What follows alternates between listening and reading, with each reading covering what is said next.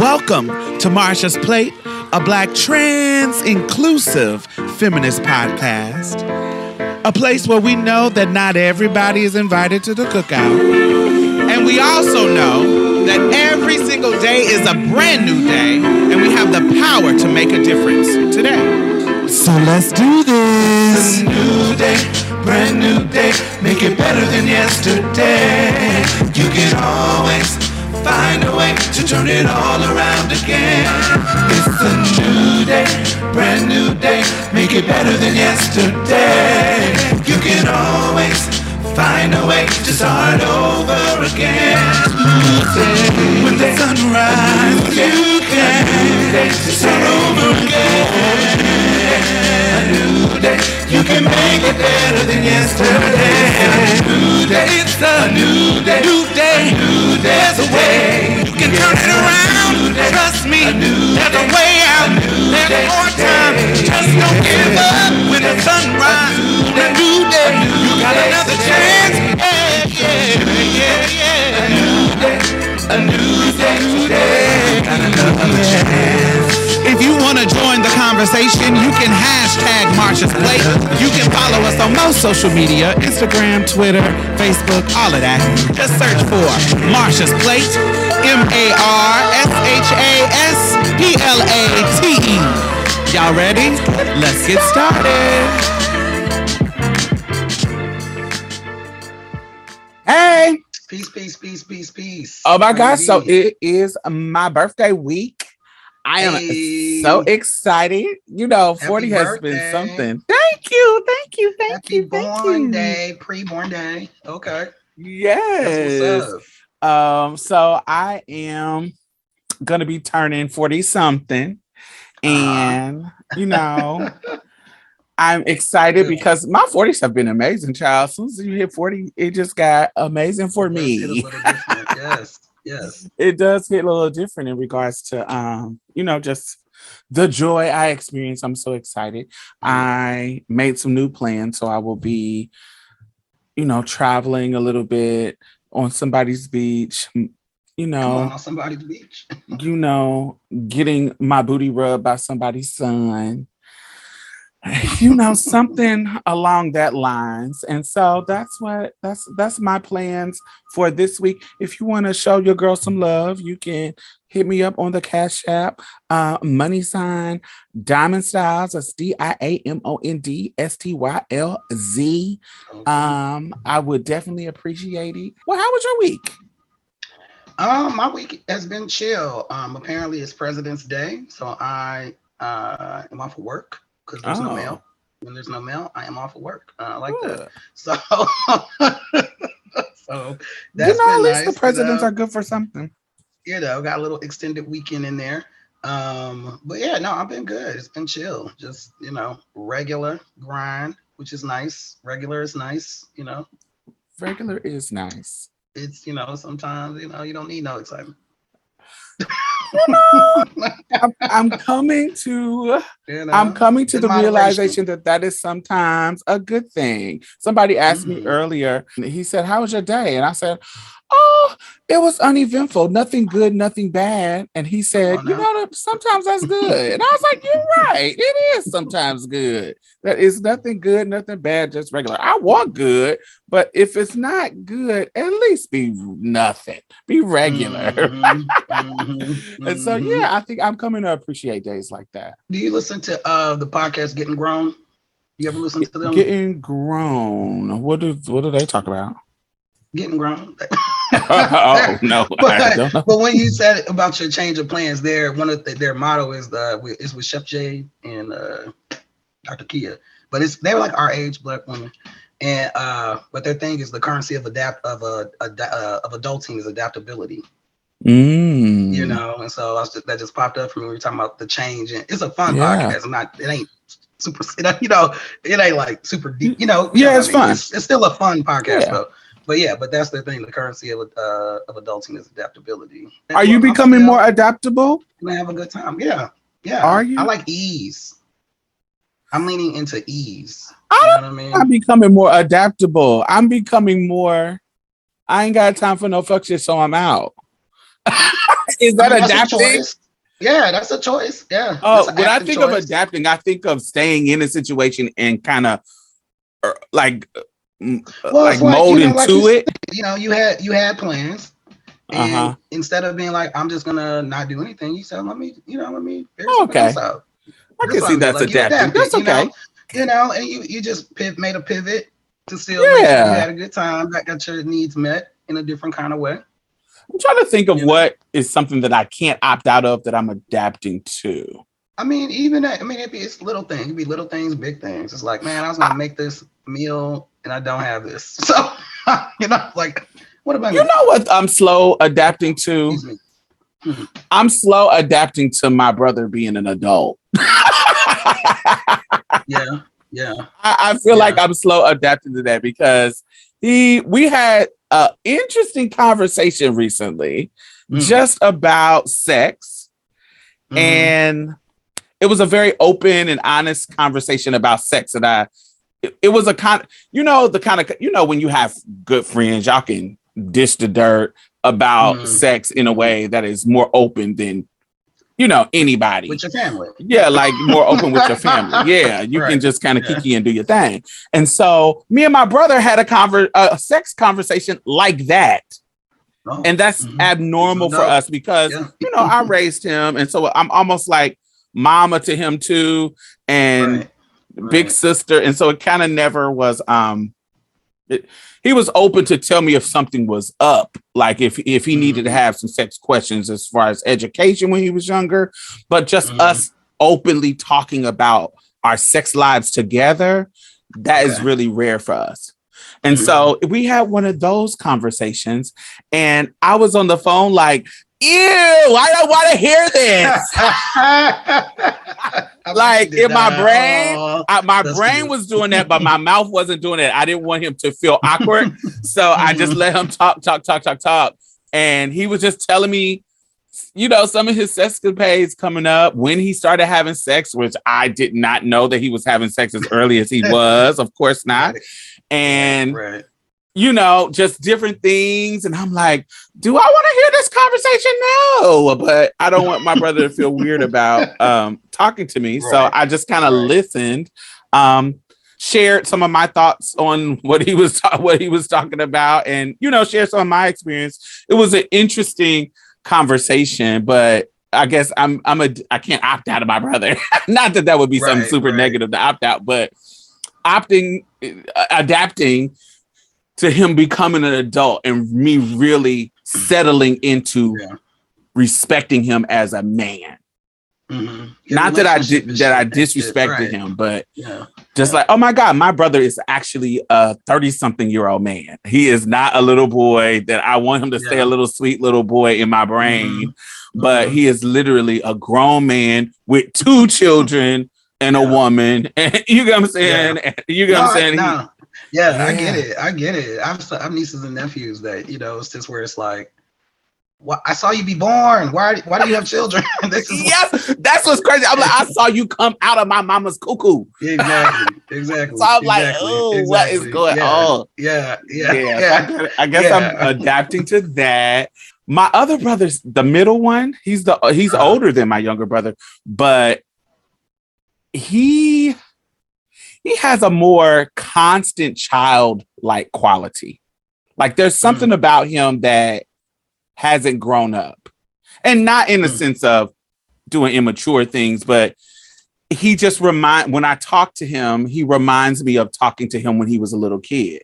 Like nothing, we don't have deep conversations. He's not a very deep person. We don't have any, we just don't have conversations like that. Usually, like when he hits me up, he's hitting me up to share some silly comedy video, some silly comedy picture.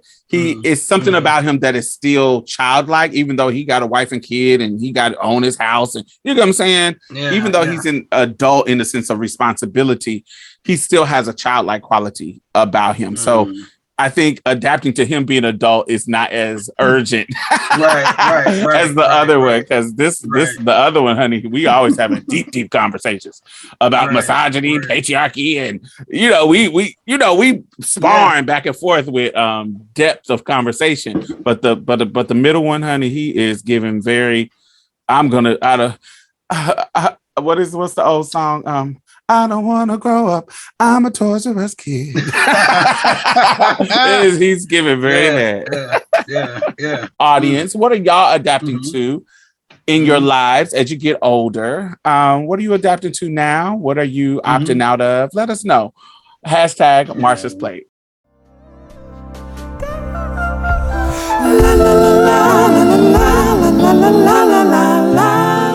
Oh my God, I want to thank all of our new patrons this week. Thank you. Yay. So not only are you helping to sustain this particular podcast, I also donate to other podcasts. I donate to other organizations. I have my finger on the pulse of the community, and I know a lot of grassroots organizations that are doing great work out here. So you're not only helping to sustain us, you're helping to sustain other people in a community, because I put my money where my mouth is. That's just the kind of bitch I am. Community as fuck. So thank you. I really, really appreciate you. And if you have not become a patron, why have you not? You can donate as low as $1 a month. It doesn't matter. Anything helps. Please. Do I have to play Sarah McLachlan and show you puppies? Like, what do I have to do? Do I have to resort to what the white people do to get you to give them money? Alrighty. Anyway, thank y'all. And the Patreon and PayPal link is at the bottom. Back to the show. A while ago, we talked about this Pew Research study that talked about trans folks. And I think some of the main things that came out of that was like, the majority of Black people, believe that trans rights have come just about right or should be further. And so there's more from that actual study. Some of their key findings included that, some other findings in that report included Black Americans this is using their language, Black Americans are critical of the progress of women's equality in the U.S. About 7 in 10 Black adults say that the United States has not gone far enough in giving women equal rights with men.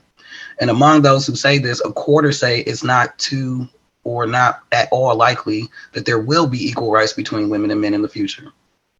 Also, Black Americans are more likely to have egalitarian views about gender roles than their houses of worship. Black adults believe that mothers and fathers who live in the same household should share parenting, 86%, and financial responsibilities, 73%.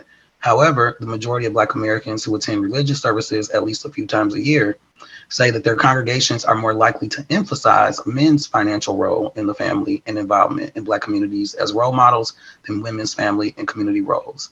Yeah, I just thought that was interesting. To me, it signals like more potential for coalition building. Anyway, what's your thoughts? Yeah, those are a lot of numbers. Tell me which one do you want me to speak on first? I think the first one would be nearly 6 in 10 Black adults say Black organizations should address the challenges Black LGBTQ people face. So 6 in 10, so 60%. 60%. That's a positive number. Oh, yeah, I'm actually proud of that number. Yeah, that's a big number. I'm sorry, I had my brain was being reversed. Yeah. That's that's 60%. Say 6 out of 10. Yep. Okay. I would have thought that it would have been lower, but I'm more of a pessimist. So that I'm kind of happy that I wish it was like 80, but exactly. But wish it was like 90, 100 if I was wishing. It just furthers this myth about Black people being more homophobic than white people or other folks. It's like, huh. Well, we know that is anti-Blackness, and we know. I always give the analogy. Remember, I give the analogy of if you're LGBT in the water, and imagine you a little fish, you're LGBT, and this is represented, but then the shark is chasing you. Okay, the shark represents homophobia, like cishet homophobic attitudes, and it's chasing you around this water, trying to eat you. Now, right in that moment that you're being chased by the shark, that is the most dire threat right there in that moment. Exactly. Because it's chasing you and shit, I gotta get out of here. It reminded me of Finding Nemo when that shark was chasing Nemo.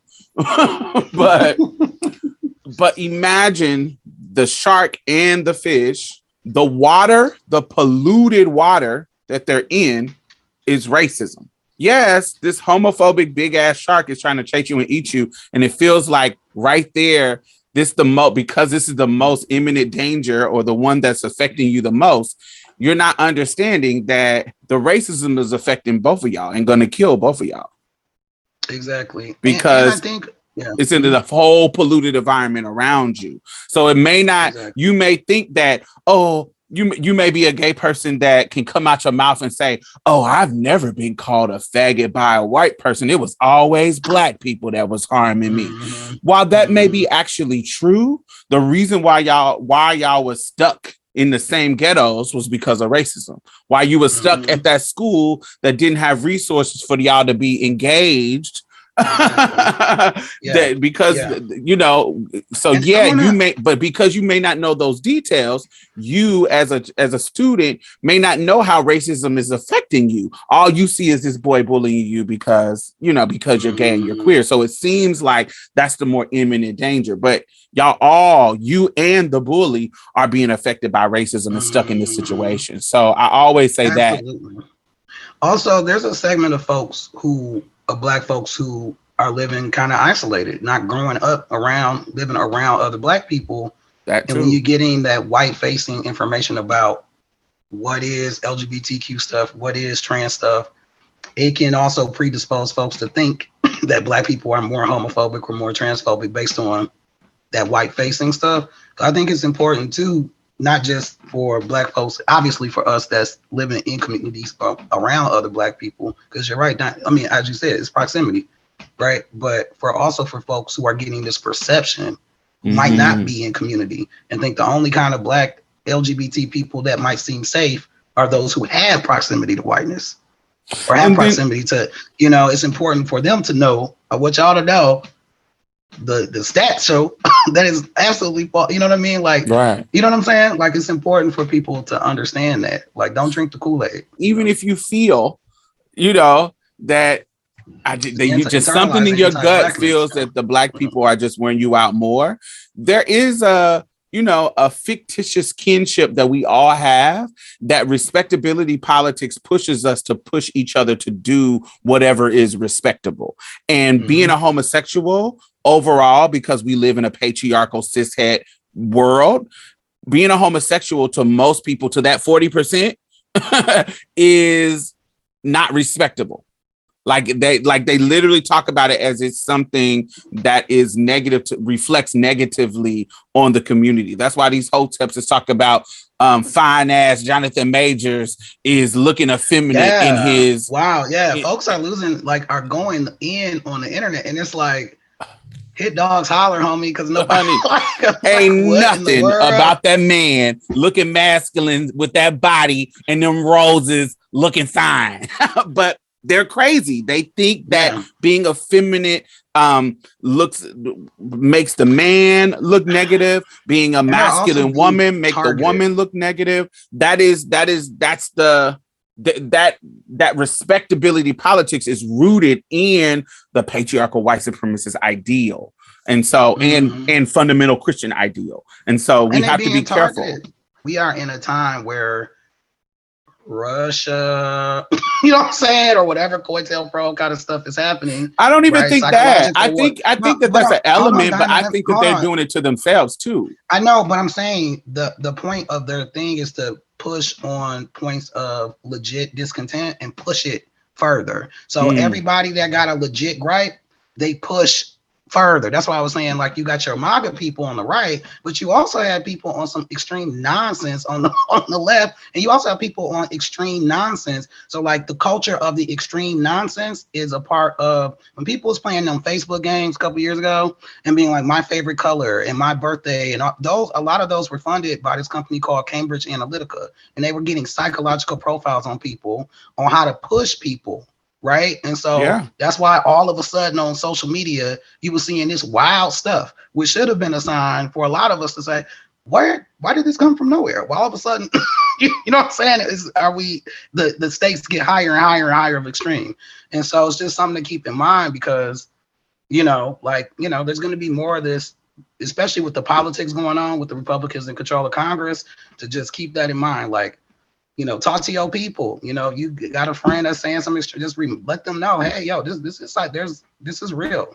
But also, it's a couple of things. It's a capitalistic spin too, because people are making money absolutely based on clicks and views and and they know that there's certain right, and they know that this kind of content is going to get them a certain amount of clicks and certain amount of views. We see it in the shade room, but we also see it on our individual level. There are people who will give their hot takes and these are normal people. These are not no big money making people like the Shade Room or TMZ or blah, blah, blah. The individuals who will just say something because they know that their particular group of people is going to respond to it. They're going to get the most likes in the comments on Facebook, get the most likes in the comments on Instagram, get the TikTok is going to give them more, more visibility. And I think that for me, I think you just got to have integrity, but like you said, the problem with it being really clickbaity and the money being into how many views you get, I think that those extreme outlining ideologies and outlining ideas, that's why we would have a moment where somebody would actually believe that trans people would be against Natural Woman song when most of us would never say that. Right. That and is folks are getting that. Folks are getting that. And a part of that is because you have people pushing, especially younger people at one point who were like, nah, like I'm, saying some really extreme shit about trans shit. And they were incorrect, right? But they were also being targeted through YouTube, through TikTok, through all these different social media channels, because all you need is a fringe. Do you get what I'm saying? To keep folks to keep that kind of up in the ether of see, there's evidence because you got trans people saying crazy shit, or you got black people saying crazy shit, or you got this marginalized community saying really extreme shit that don't make no fucking sense. You know what I'm saying? And then we're in our bubbles. We're not trying to learn for real. We just want to believe the negative of each other. This is encouraging to see 60% of black people saying, hey, what the hell? Like, yeah, black people, we need to work on this shit internally within our community because they can see that we also are getting left behind by white LGBT folks, I'm sure, in a way that they probably have not seen before with us having more visibility. Homophobic black people erase our blackness when they know we are LGBT because they don't have the LGBT status to be, they feel like we should choose blackness over that. No, because we've learned from black women, we've learned from multiple groups that you cannot choose because the other side of you is going to be thrown in the bus. And once they get through the door, they're going to turn their back on you. We know that that's how it works. And so for me, I don't feel like they think about it. I don't feel like they're seeing us get thrown under the bus because of our race. They don't see the internal battle for us to get respected as black queer people in queer spaces. They don't see that kind of battle and those kind of conversations happening. I think that they ignore that. Black people, I'm talking about white people, but black people, I think because they feel like gayness privileges us. We see this with Dave Chappelle in the conversations about Dave Chappelle and what he was saying, the ignorance behind what he was saying. They feel like gayness privileges us because we're making strides in gayness, getting protections now. Protections that blackness had in the 60s. We just got the discrimination protectives in 2020. But officially, black people got it in during the Civil Rights Act. And so in that regard, we don't see They don't see it as, yo, we just got it in 2020 and y'all had it for all these 70 years. But they think that we are getting privileged by being LGBT. But I guess because to me, it's still, since there's just going to be a segment of the population that believes that, because in the mainstream media culture, the people they see a lot of times is mostly white people. That's what I'm saying. That's where I'm coming from with that, is that I think because there's been more visibility into black, like being LGBT, quote unquote. But they think that's a win for us. The fact that black people today are saying we believe black organizations should work on black LGBT issues, I think is possibly a reflection of the fact that there has been extreme progress for white middle class and up people who are trans. You know what I'm saying? Just like this happened in the set. Like there's extreme progress for white women in the 70s who were professionals, they had a certain class status, and right? Because who was benefiting in the 80s off of affirmative action. Well, yeah, but I'm saying like the type of changes, right, were for people that work at corporations initially, and that's how it happens with a lot of stuff, right? Even with some of the legislation that happened in the 60s around black folks, right? It was like, it don't always trickle down, you know what I'm saying, to your point, right? And they think, some people thinking we're getting all the same benefits. So that's a part of the problem, because what is the mainstream LGBT put out? It'd be white people. That seem a lot like these images of what it means of the progress don't look like us. And I think some people in our community, if that's all they seeing, are getting, you know what I'm saying? Plus you got the trolls. I think that's a part of it. I think that's always been a problem. And I think that's always been an issue, rather. As what is the work? Visibility, you know? What is the work to get them to have a more intersectional lens? I think it's cishet black in that people. 60%. I think it's reflected in that 60%. And I've always said, like, a part of my work has always been, and for me, has always been to try to do work with folks who are not trans and not LGBT in the black community and move those conversations. And a lot of times what I do here, I have heard over the years, is that white, what I see is white people with money being like, I'm gay, you better, and I'm gonna weaponize it sometimes to put you in your place, black person. So that's a part of, depending on where you at, depending on where you live, depending on your situation, depending on what your social situation is, I think that's an element of that. But I think the solution, a part of it, is this 60% of black people saying we got to have a conversation at black organizations to address LGBT issues. I think that's encouraging, because then that's us having that conversation. If they bring us in to have that conversation. Right, but I'm saying I think 60% of black people saying that they think we should do that is helpful. It's encouraging. Absolutely. But it could be influenced. I guess what I'm saying is I think maybe some of that 60% can also see like, oh man, we ain't really seen no black people over the last 10 years with all this progress and TV shows and this and that. You know what I mean? Like, we ain't seeing us. We ain't seeing my cousins. But I do see my cousins in my neighborhood, because 30-something% of black people say I know trans people, but that might not match to what they see as progress on TV. And we have to also make there's some nuance to this statistic. While that is about gay shit, there is no consensus about black people have about trans people. When it comes to acceptance, if you look at one of the key points in that, it's literally no consensus about it. Like, they don't have a consensus as far as trans. It's nothing that's like, nah, well, yeah, all together. Yeah, but 30%, this is the one I think we talked about before. It was like 36% believe that society has not gone far enough when it comes to accepting trans people. And 31% of black folks said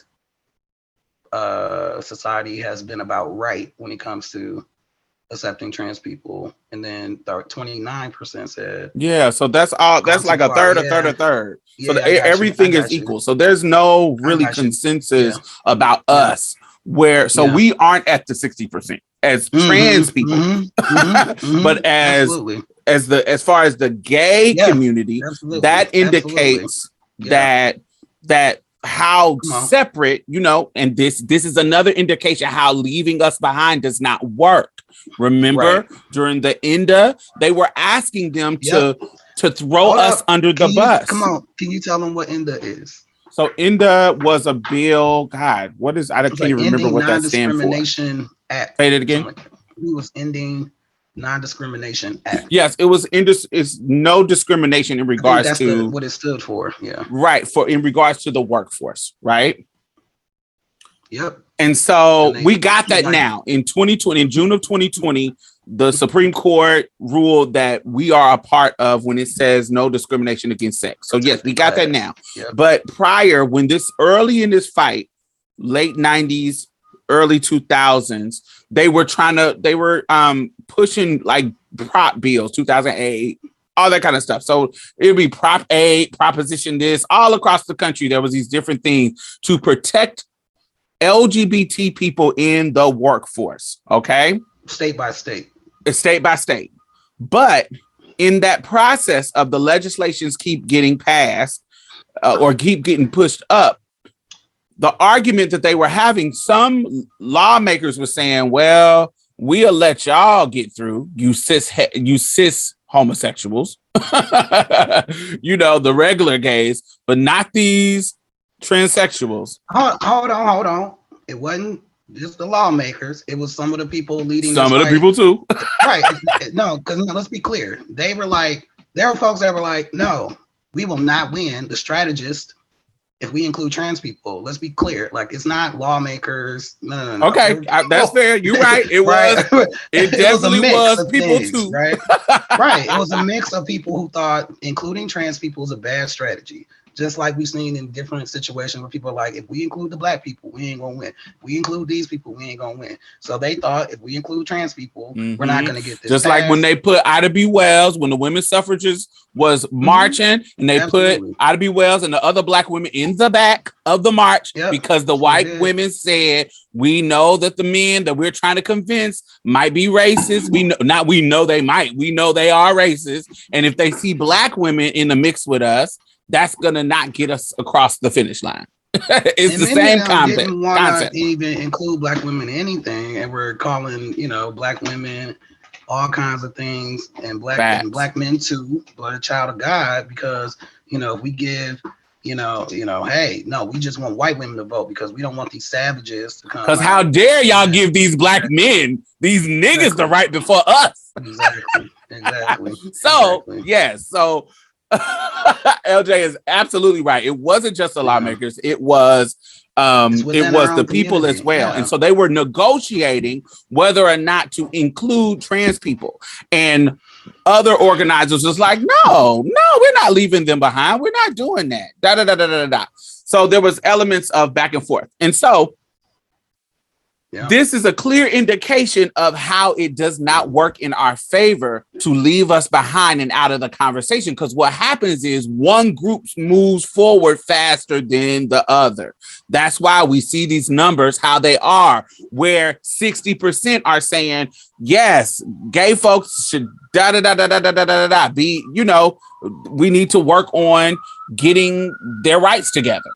So that's a clear indication that we have not went as far as the LG and the B. The T is still left behind and still got work to do in the minds of Black people. A couple other things before we wrap this up. Most Black adults say feminism has an impact on women's rights. 79% said it's very important for women to have equal rights as men. The 76% say feminist movement has done a great deal or fair amount to advance women's rights, and 49% said feminism has helped Black women. And then there's a little bit more of a breakdown around that too, where they said about, well, this is like, I guess, encouraging, or like, I'm not surprised by some of these stats around Black folks being like, when you ask us the question a certain kind of way, being like, oh yeah, of course, like, you know what I'm saying, versus like something that's general, like that's not actually meant for us, kind of like how the SATs weren't meant for us and then they turn around and say black people are some kind of way. Mm-hmm. I feel like that happens often for us too with some of these things. But here we go. About 8 in 10 non-black Hispanic adults say it's very important for women to have equal rights with men. 79%. And that was just the majority say. Those were the same stats. My bad. And they said the history provides context for the findings around some of the tension that has existed. It says 2/3, 68% of black adults view feminism as empowering, but 48% would not use the term feminist to describe themselves. Ooh, I thought that was interesting. That's a good point for what I'm going to talk about later. I think that's a good point. But I think I think what we're sharing, like, think about the feminist movement. Think about, because I guess that kind of really came to its peak in the early 1900s. Okay, because women's suffrage happened like for white women in 1920, and then continue to fight, and black women didn't get their rights until the 60s. So we're seeing that all the way from that early 1900s all the way till now, early 2000s. So in that regard, 100 years, we have finally gotten to the point where we are at 80% that people feel like women should have equal rights. Okay, we got to 80% in 100 years. You agree? Black people or the general public? That I think in that always had a little bit more of a nuanced view because we always had to work. You know what I'm saying? So I think I think we always had some more. But the people that they are counting in this particular research stat. So in that stat, we've gotten to 80. Cool. So I feel like that's 100 years. We got to 80. If we're going by that timeline, in order for gay people, even though, trans folks had a foot in a start in that movement, in order for gay people, what the time that the sexual revolution had where gay people were coming out of the dark, that was during Stonewall. That's what everybody claiming, right? In America. In the dominant social structure narrative, just like the 60s were the summer of love. Yeah. General social narrative. Yes, that's a general social narrative. So it is not until, if we go by that 100-year timeline that the women's rights movement have done, we won't get full at 80 to that 80. We're at 60 now, right? We're at 60. You just said for the black folks, it was 60 that they agreed to gay folks. If we go by that, we still got till the 60s, the 2060s, to get to the 80%. I mean, I don't know. I mean, yes, and I guess. I mean, I don't know because if we're using the women's rights movement as a gauge of how long it takes for the culture to change. But the culture and what I'm saying is black people have always been more progressive. So in our communities, even though we still had different stuff, like you had black women have leadership roles within church, black women's club.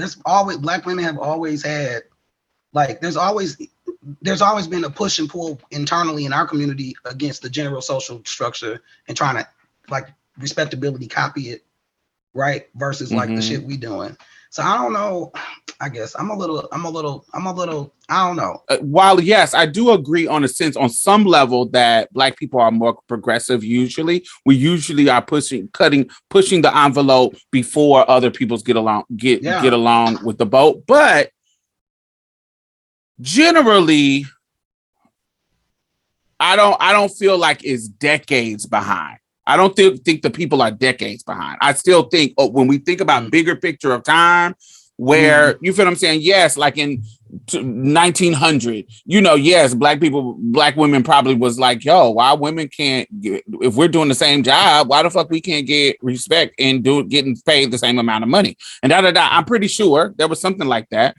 But I don't think that white women was far behind that thought. I don't think that. I don't think so. I think that there was women there was white women too who were, of course, who was feeling the pressures of patriarchy. So I don't want to say that they didn't have, the thought of this isn't fair. Obviously, yeah. So I think that it's not that, and they also were like, and black people are human beings. Yes. So I think where racism may have held them back, and black women didn't have the privilege of racism, so it didn't hold them back at all. We want all the privilege in patriarchy and racism. We want to dismantle both of these systems. So racism can hold white women back in that sense. Yes. So that's why I said it doesn't. I don't want to say they're equal. I think we're a little bit more progressive than them, but I don't think they're so far behind that we can't gauge in 100-year span. Do you see what I'm saying? If we're talking about the time span, I don't think they're so far behind that. Oh my God, the point that I'm trying to make would not be reasonable. So I think if we use the women's movements as an example, I think we got to 2060 to get to that 80% if we're already at the 60. I just think that is a possible, in terms of the type of how when we are expected to get to that 80, to that 79 that you just named. How can we get the majority of the people, because that's for women's rights, right? How can we get for the LGBT rights? How long can we expect to get to that 80% in the culture? If the women's movement is a litmus test, the barometer, barometer, then we got to the 2060s. The 2060s. So I don't know. I feel like we're on the, I don't know if we're on the right track, but it feels like as slow as stuff is going, like I've been around since the 90s. And so as slow as stuff is going, we just got a show with trans people on it. You know what I'm saying? It's slow. So I can see it's slow and it's fast. You know what I mean? It's like it's slow and just like in the 70s, the type of progress, because we're talking about because there's different kinds of feminism. Liberal feminism is like we changing the policies so folks can get jobs in corporate and all that kind of stuff and be okay. But I think I don't know. There's a lot of similarities between the movement around trans folks in particular, and in my opinion, in the movement around women's rights in the 70s, in terms of like who is centered, the types of stuff folks are working for, and how that trickles down. And where like there's a lot of similar. I think there's a lot of things we can learn from that time, but I think it's encouraging to hear Black people say we should have that conversation and not have it be, oh, let's be in coalition with the white LGBT people, but no, us be in coalition with Black folks who are LGBT in our community, or you know what I'm saying, like, and support each other, because us having our own shit, I think is critically important to how we gonna shift the culture in our community, because there's just always gonna be that segment of white people that are gonna weaponize their identity, whether it's white women, whether it's white gay people. Well, it don't matter. White folks who are marginalized communities, you always gonna have a segment of folks who are gonna weaponize it against Black people. And I think us having our own conversations that center us is great, is the best way to change that. Because I don't defend foolishness. But anyway, yes, excited about these survey results. Let us know what you think. Do you think, like Diamond? Hey, we about 6. What we got? What are we in 2020? When climate change, when the world about to end climate, they're gonna accept gay people. They're gonna be like, oh, we accept 80%. 80% is 80% of when the tornadoes start coming and the hurricanes start coming and the new ice age start coming and when they can't deny global warming anymore, then they gonna say, oh, we should have gave the gays rights. Okay. Because that's what the white women saying about abortion. We should have listed these Black women who said, don't just have a fight in the courts. You got to fight this in other places. You can't put your eggs in one basket. Black women activists said that for years. The white women now saying, oh, we should have listened. Nah, they're going to blame us for global warming. No, I just thought about it. They're going to blame us. They're going to say, oh, no. This is God bringing the wrath because we accepted these faggots. Oh, the rapture. Oh, Lord have mercy. So let us know. Hashtag Marsha's Plate. Like Diamond, do you believe that we're going to get to 2066 and the world gonna be doing whatever it's doing, or do you think it's a little nuanced or something or whatever? Am I romanticizing and thinking Black people are so progressive? Let us know. Hashtag Marsha's Plate.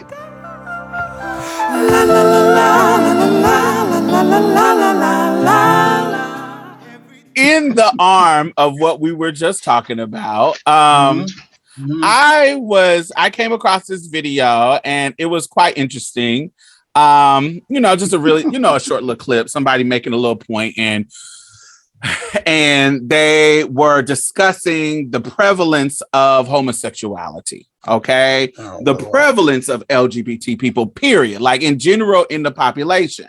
And I was like, and in the conversation, she was like, some dude came up under my post and said that all straight men are gay. And then she posted in the video clip, she put a screenshot of what the gay boy actually said. And how she interpreted it was not what he said.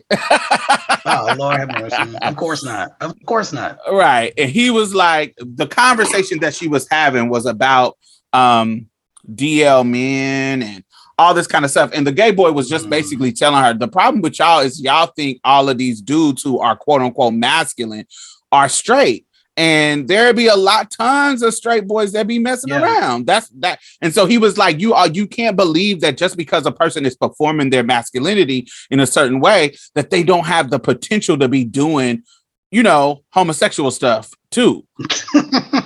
And so that's also scared homosexual stuff. Yeah. And so I was like, I've looked it up in years past, but I haven't really looked up any new stuff in regards to the prevalence of homosexuality. What we have learned is that there is an uptick to 7.1% in people identifying as LGBT in the USA. It used to be in back in 2020 when they did the same poll, it used to be 5.6. 1 in 5 Gen Z adults identify as LGBT. And of course, bisexual identification is the most common. What I found quite interesting is how they broke it down in regards to generation. Right now, people who are Gen Z, 20%, almost 20% of people identify as LGBT, and 75 identify as straight in Gen Z. Millennials is 10%, which is kind of interesting because I remember when I was younger, that was always the stat. It's only 10% of gay people. It was always... Listen, the LGBT organization at University of Wisconsin-Madison, that's where I went to school, was called the 10% Society.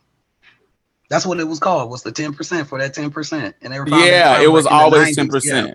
Yeah. Exactly. Yep. So Generation X, the ones right before millennials, right before us, they are 4.2%. Boomers are 2.6. They repressed ass.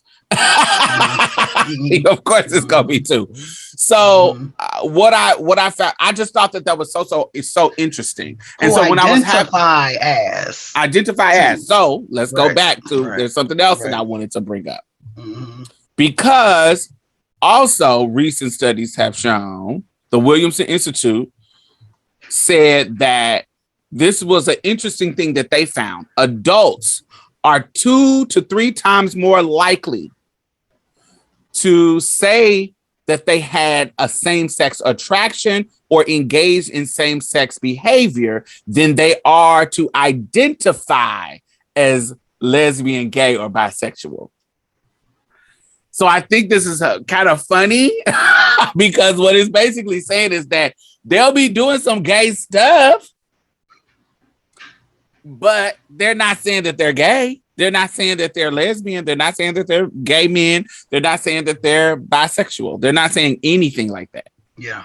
Women are substantially more likely than men to identify as bisexuals. Yeah. We know that. We think that I would believe that. You feel what I'm saying? Because men they could be doing the most gay sex stuff and will not say that they're gay. Not saying that They're not women out here that doing, cis women that are playing in these streets and will still hold on to the identity.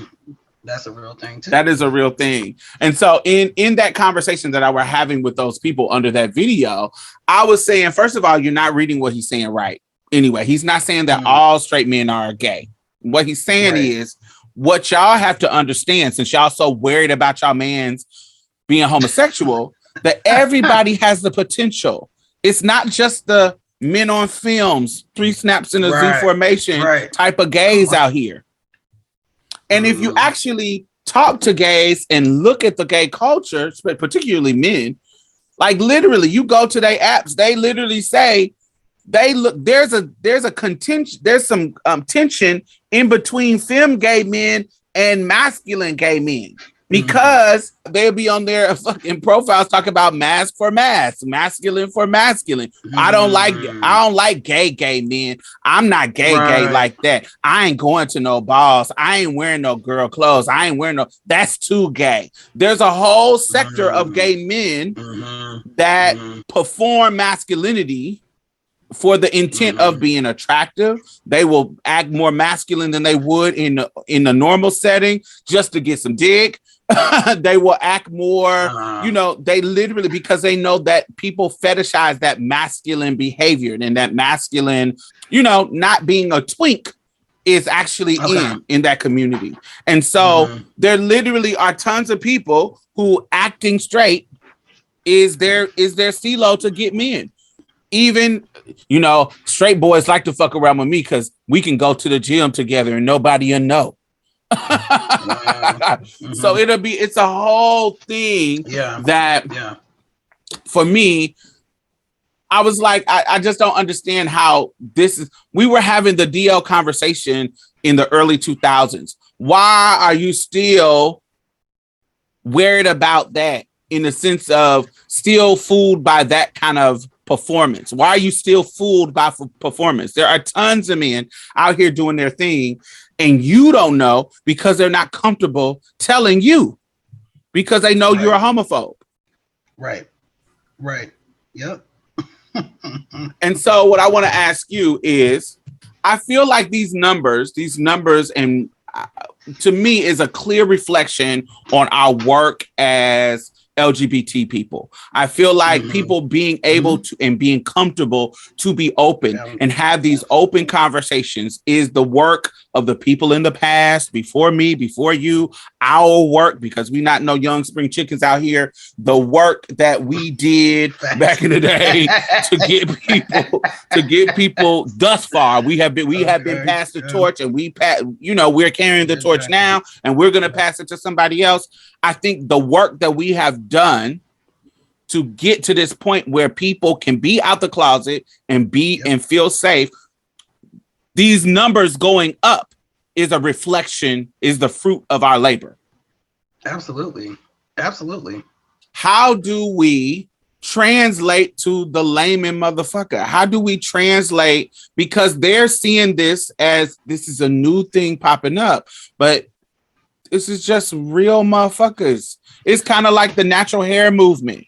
Like, you're seeing more natural hair because of the work of people from the 70s making fros in their 60s, making natural hair be a thing. Yes, there's going to be some regression like that happened in the 80s and the perm and the curl, But now we see a new resurgence of people wearing their natural hair. It's similar to that.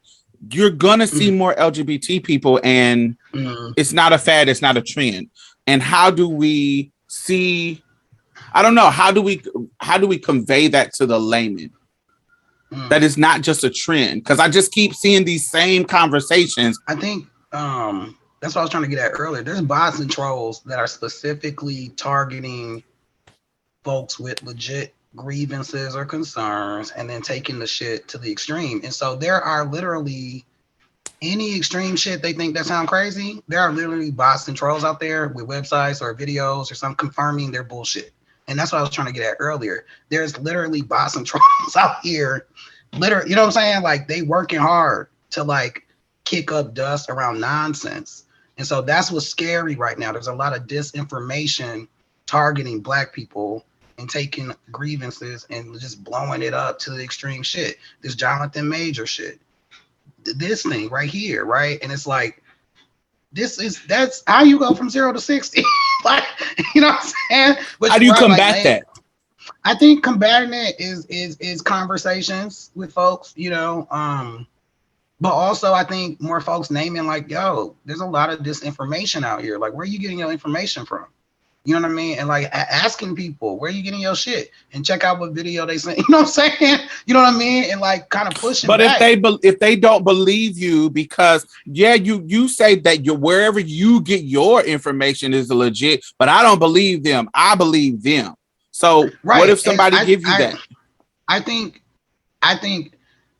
the way that I navigate this, because I deal with this in my own. I'm Black, so I deal with this in my own family. Everybody deal with it. You know what I'm saying? Yeah. And the way that I deal with it, and the way that I approach it, is like centering us as Black people. These folks are serious about information warfare. These people are serious about COINTELPRO on some really massive fucking scale. That's what we're dealing with. We're dealing with psychological warfare. Like, it's a real thing. And so I frame it that way. To some of the folks that be on some, I'm so pro-Black that I think women should be subservient. I'm so pro-Black that I think everything that's not some bullshit that I'm drinking Kool-Aid around, mimicking white cis patriarchy bullshit and oppressive shit. And if you're not for that, then you're not for the Black family shit. That kind of like, you know, popular culture, Hotep crazy shit. Like, that's how I come to that conversation. And I come to it armed with shit and be like, we dealing with disinformation, homie. Like, if you got to understand, they want your ass to be distracted.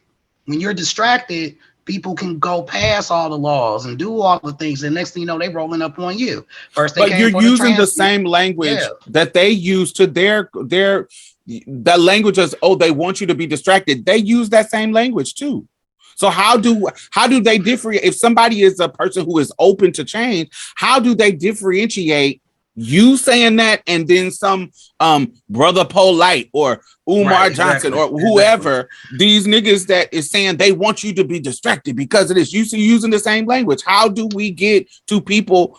How do we get to those people? I think a part of it is, I mean, some people you're just not gonna get to. But I do think depending on how are you in community with people, I think some of it is like, how are you in community with people? If you're, I think you got to do what makes sense for you. Like, if your proximity and conversation is mostly online, then that's a different conversation than I'm in community with you in the community. Like, where I'm from, like where Milwaukee is at right now, you have Black people who are LGBT, you got younger people who are allied. Like, folks are kind of having those conversations, not just younger people are having those conversations and start, in some places. So I think a part of it is like trying to build spaces where we can have those conversations. I think that's a part of it, because the reason, a lot of stuff was effective in the 70s and all that kind of stuff, because people had consciousness raising circles. They didn't say you just know the shit. Being able to like facilitate more ways for us to have conversations on our terms. At least we know from movement work in the past that movement having opportunities for education and to like facilitate education in community spaces is a thing that helps move those conversations, and people see that we in this shit together. We gotta gather our own people. I remember back in the HIV days, and when we were really trying to educate people on the risk of HIV, and really educate people on how it actually can get caught, where during that time where they were throwing, the kids come home and they got HIV, they were throwing the dishes away, during that era. I think that there was a strategy, a grassroots strategy where people were, having little pizza parties at their house, where they were, gathering together with 10 people, just having a party and really talking about educating on that and doing that multiple times, where it's just small and you can be really direct. It's intimate, and you can say, hey, somebody, I have a question. It doesn't feel like some big old auditorium of people. You ain't got to be ashamed. This is your people. You can really sit down. And I think we really have to be active in our strategy with gathering our own people and saying, hey, let's have this little conversation about this, and really put that in your strategy in regards to, like, if you have small gathering, put that in there. Talk about LGBT folks. Talk about queer things. Bring some of the things that moved you over to the left, the things that moved you over, that educated you and gave you a more in-depth knowledge. Share Marsha's Plate, an episode. I mean, because the LGBT any kind of formal shit, that shit can be intimidating for anybody. Somebody say this is your point of entry to LGBT something or women's studies something or women's stuff, and it's like super formal and connected to academia or the social structure of white stuff and not necessarily centering us. That's gonna turn some people off. You know what I'm saying? And like rightfully so, because it's like, okay, but what about that? Ain't focused, then it's not centering us. You as a person that's in community with them, they may trust you and your word more than some academic person, blah, blah, blah, blah, blah. So you sitting down and talking to people, me sitting down and having Black feminist conversations with my brother and really explaining him. I'm not going to do that with some random 40% person that's against LGBT people. You see that 40% that don't fuck with us. I'm not doing that, but I will do it with my brother. Right. Diamond, you remember a couple episodes ago when I told you my cousin was like, so you got a dick? Yeah.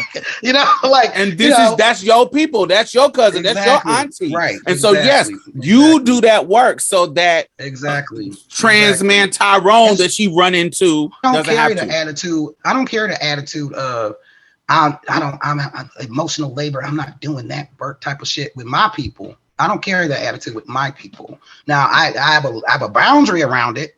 Yeah. Okay. But I don't carry that attitude. I carry that attitude when I'm in formal spaces that I'm on the clock. I carry that attitude for that. I think some folks might get that a little, but I think some people kind of get a little weird to me. And that is, a distraction on purpose right now, because they won't want us having these conversations in the community. Yeah.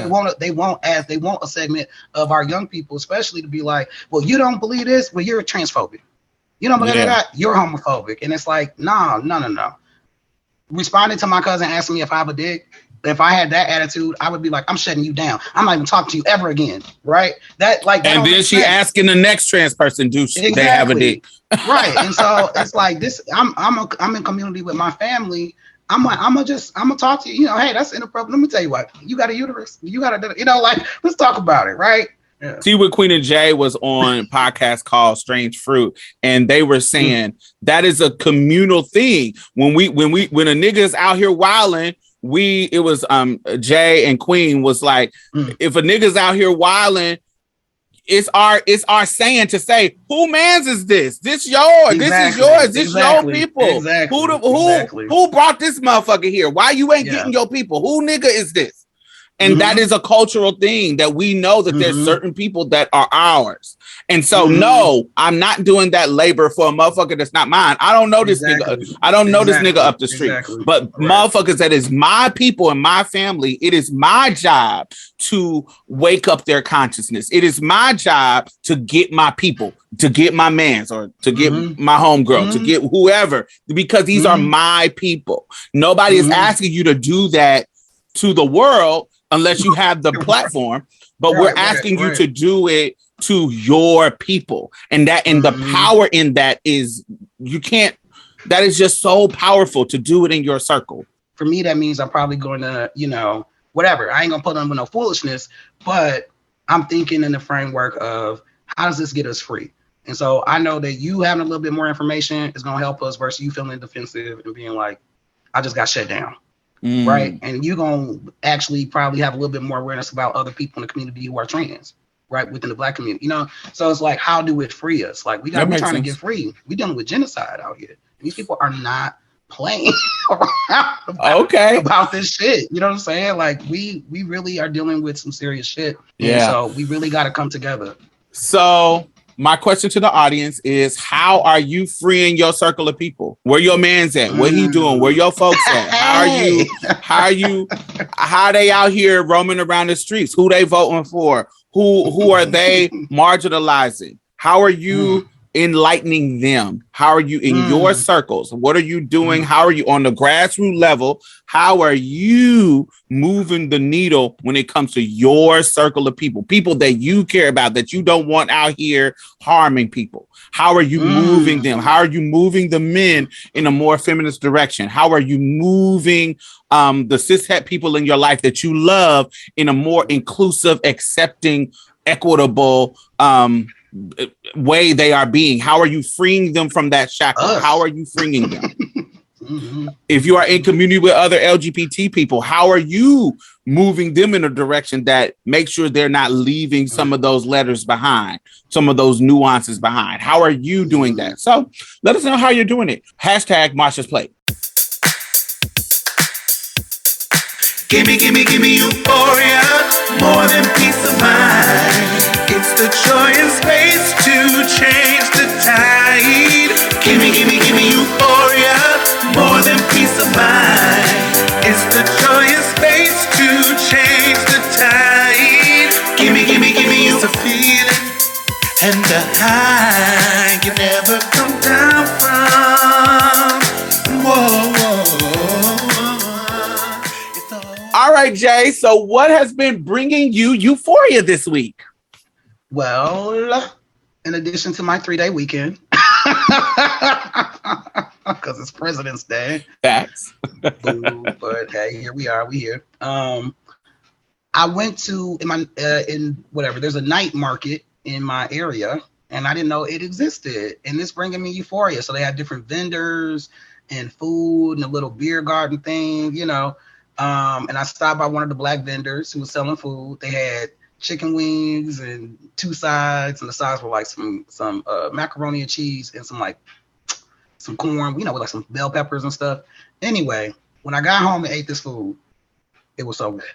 It was so good. It was like, you cook this at home. It's not like, oh, this is grandma's food or like Big Mama, none of that. It's like auntie's food. Who, like, come over and play some cards. You got some spaghetti, you got some chicken, you got some, you know, like, it's that level, but it's good. And it brought me so much joy just to like eat like some good ass home cooked, you know, like food, because I do live in an area that is predominantly white. You know, I live in a state that's very, very, very white.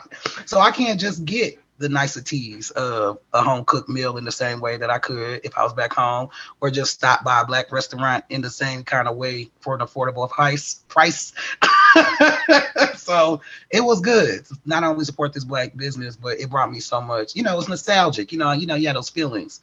So yeah, that's my euphoria for this week, is some good ass like auntie food. So what about yourself, Diamond? What's bringing you euphoria this week? What has been bringing me euphoria this week? This week is my last class for my audio engineering class. It's the last one. And I haven't given y'all any updates on how, you know, I told you there was some weird shit that was happening.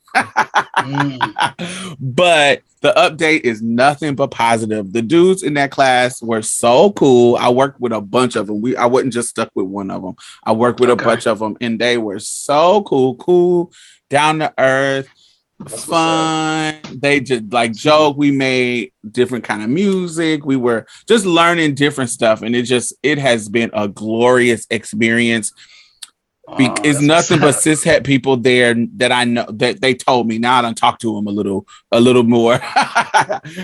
It's nothing but cishet people in this circle of people, and while I was nervous at first, they totally exceeded my expectations, and I never had any negative experience. They were cool dudes. They were so fun and willing to help learn. They were learning. I was learning. Yeah. It just was an amazing experience. So this weekend, we've been doing it every Saturday since the first week of January. And so this weekend is the last Saturday that I get to be with my homeboys, my musical homeboys. That's what's up. Yeah, that brought me euphoria this week, knowing that it wasn't a waste of money because I learned so much. That's number one. Right. It wasn't a waste of money, and that I don't have to heal from nothing. There was no trauma. Not that there would be something that would be super bad. Well, no, that's real though. Yeah, there was nothing traumatic. I didn't have to bend myself to anything. They were so nice to me. I wasn't trying to hide that I was trans either. Like, I won't say that it ever came up, but I wasn't trying to hide. I wasn't trying to hide it. I just was kind of like, okay, I'm just gonna be myself, because we're too in close proximity for any weirdness like that. So I just was being Diamond, and it just turned out to be great. And I love them. Not love, but you know what I mean. Like, really, really like them. And so that's what brought me Euphoria this week. That's what's up. So I will be on somebody beach for my birthday. Hit me up. Yay, my birthday is birthday. Yes, my birthday is the 28th. So if you want to wish your girl happy birthday, send me a message, post something, so whatever. Yeah, hit me up. Yeah, thank y'all. And we will see y'all next week. All right. Happy birthday. Thank you. Bye-bye. Well, that's it. Thank you for coming and getting a taste of Marsha's Plate. You can listen to us on iTunes and SoundCloud. Make sure you leave a review, because we really need those 5 stars, y'all. And go like our Facebook page and leave some comments. We'll be posting exclusive content every Thursday, so you definitely don't want to miss out. You can also follow us on Twitter and any other social media site at Marsha's Plate. If you'd like to donate or advertise with us, hit us up at diamondstyles@gmail.com. That's diamondstylz@gmail.com. And that's it for us, y'all. Bye. Bye-bye. You gonna say bye, Mia? Oh, bye, y'all. Every little thing's gonna be alright. Don't you worry about a thing.